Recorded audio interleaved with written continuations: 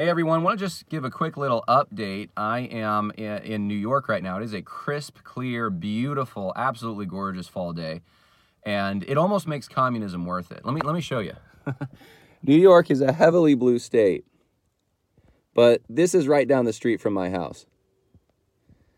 It's just absolutely gorgeous here, and people, you move away from an area, come back, they sometimes realize all the things they took for granted or enjoyed that they didn't have, and I'm no exception to that. It's been about 4.5 years almost since I was in this area, and now that I'm back, I'm realizing just how beautiful it is. So almost makes being in a blue state worth it. Not quite, almost.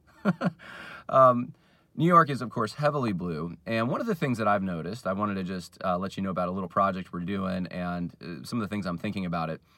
As I've gone across the country, I have seen just massive demographic shifts. The deck is being reshuffled, not just in churches, but in geography. So you have people coming from blue areas to red areas, blue states to red states, people moving from California to Tennessee, or to Idaho, or to Oklahoma, as the case may be. You have people in the Northeast moving down to South Carolina, North Carolina, Florida, Virginia. And the reason that they're doing that is sometimes financial, sometimes they're following family that's down there. I mean, they have their little things in their box, their little box they live in that in their minds are the reasons they're doing what they're doing. But I think I think it's obvious actually, there's way more to this.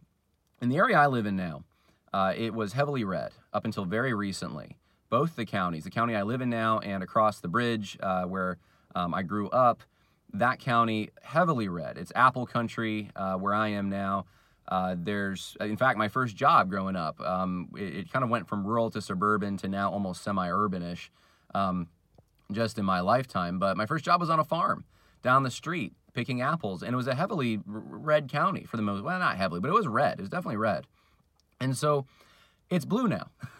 And so is the county I currently live in. And this really only happened within the last year or two. And it's happened because people have moved out of New York City in droves. They're just trying to escape. It's escape from New York, and they're going, of course, down south, but a lot of them are coming upstate where it's more rural. And why are they doing that? Why are they fleeing these heavily blue areas for a place that they actually made blue, but it was red? So when they moved, it was a red area. Why are they doing this?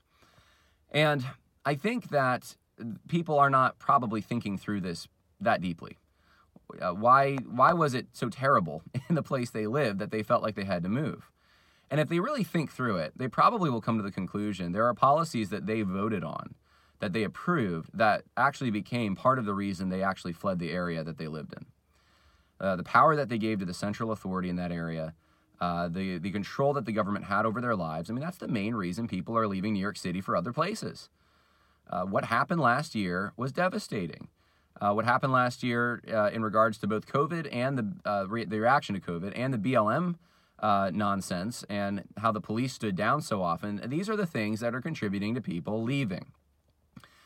And so here's a project. I'll just tell you real briefly. There's a project that we're working on. It's like, I don't know, 2-minute, 3-minute little piece. It's not like PragerU. It's kind of like, it really is like a commercial. But it's trying to just grab people's attention and show them, hey, why did you do what you did? Think about it for a minute, Was it that you came from a blue place to a red place because of policies that maybe you were part of, you voted for? And if we can do this, if we can get people to maybe see the big picture outside of their box, then maybe we can kind of give them some red pills to think about. Maybe they can start realizing, wait a minute, yeah, I did move out because it was becoming too progressive, and I did vote for the Democrats, or even if it was a Republican, I did vote for that big government Republican, and why did I do that? And so that's kind of what we're hoping to evoke. And obviously, that is not the gospel message, but the relationship is that when people start getting more, and I've seen this, when people start realizing more and more that progressive policies don't work, what those progressive policies are built on ultimately is this idea that the problems that plague man are external and not internal. And conservatives really believe that actually, no, the problems are within man themselves. Man has an evil heart. And that's why actually even consolidating power for men, because government doesn't get an exception here. Government, of course, is, there's no angels to govern us, right? So it's men. Consolidating that power can create great evil. And so we need a police force, we need laws, we need enforcement, but we also don't want to consolidate power too much in a central authority where it can be abused.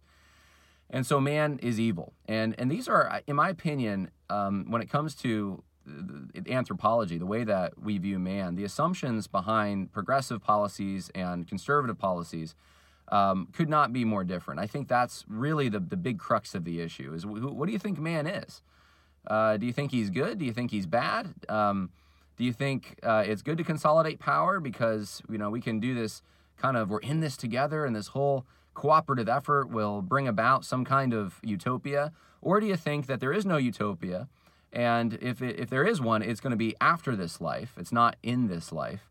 And so we need to do our best to just live within the confines that we experience, which means that man is sinful. And we need to try to temper that as much as possible, knowing that we'll never solve it. So anyway, that's kind of just a little update on one of the projects we're doing. And the reason I made this video, though, is to let you know about another project. And I'd love for you to please go, because I'm not posting it on Conversations That Matter. I'm posting it on Last Stand Studios. If you go to laststandstudios.org, or you can just go to YouTube and type in Last Stand Studios. We're also on Rumble.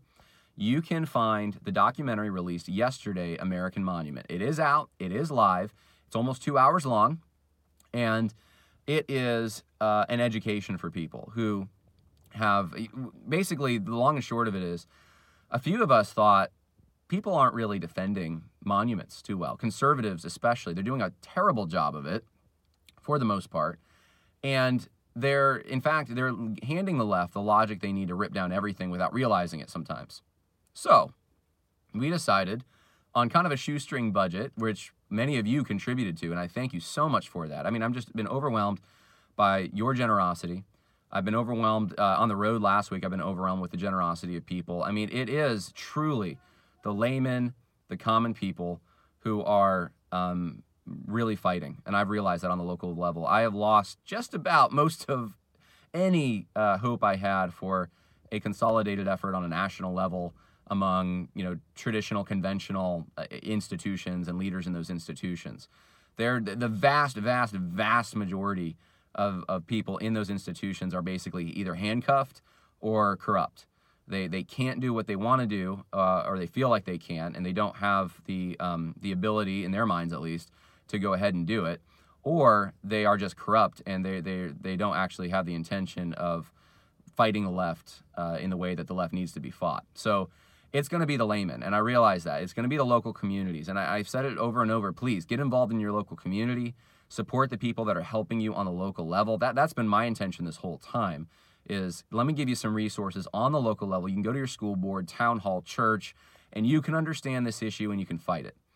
And of course, I'm talking about the social justice issue and kind of the wide umbrella that, everything that fits within that, all of those different things. So this is one of the areas in which we thought, the founding fathers are coming down. We just saw Thomas Jefferson last week come down. I think it was from New York somewhere. It's happening. It's happened over and over and over. It's ramping up speed. And look, it's going to be the next George Floyd type moment will be the next push. And it's not going to be the Confederate monuments as much as it is going to be monuments to the founders and to others in our history. And so we just felt that we needed to put a resource together that connected with people, that really made the issue more understandable, because we think that there's been so much misrepresentation around this. And so we made American Monument. And you can go out there. There's so many intelligent people and just common people too. Both. Some people in academia who are retired now that don't have anything to lose, and they're very smart. And then there's also people who are also smart, but they're more on that layman level, and local government, and they've taken it upon themselves to try to defend these historical artifacts. And so go check that out, American Monument. I think it will at least give you some food for thought and hopefully change the way that you view this whole debate.